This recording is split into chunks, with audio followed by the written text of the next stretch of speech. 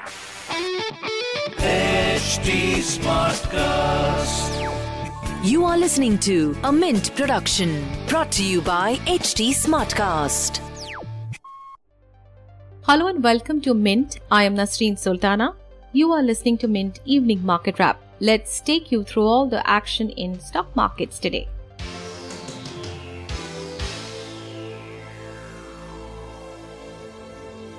Markets closed lower for third consecutive session on Thursday. Worries over the US debt ceiling crisis and uptick in bond yields triggered pressure in India. The BSE Sensex closed at 59,126, losing 287 points or 0.5%. The Nifty ended at 17,618, losing 93 points or 0.5%.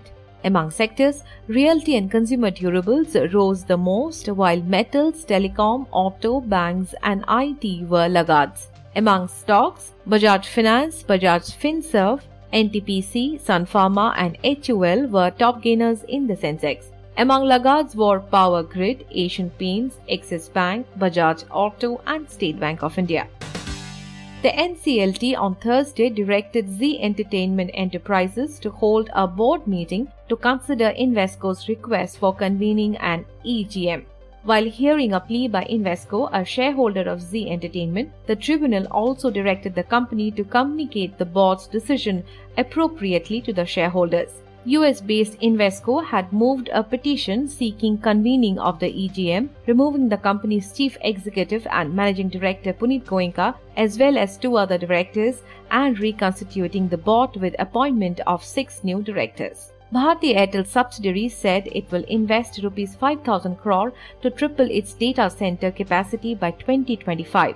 The company will set up 7 hyperscale campuses and increase the share of green power in running data centers to 50% from the present 35%.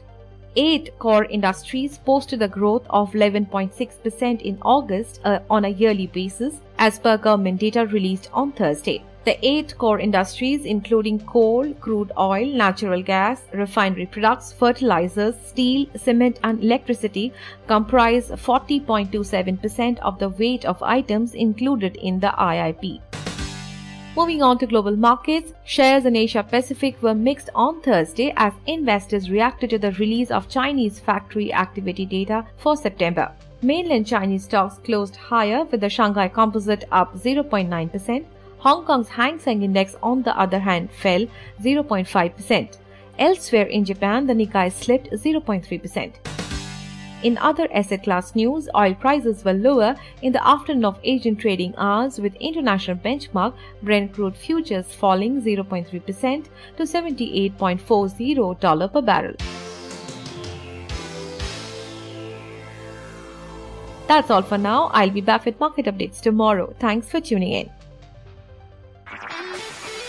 This was a Mint production brought to you by HT Smartcast. HT Smartcast.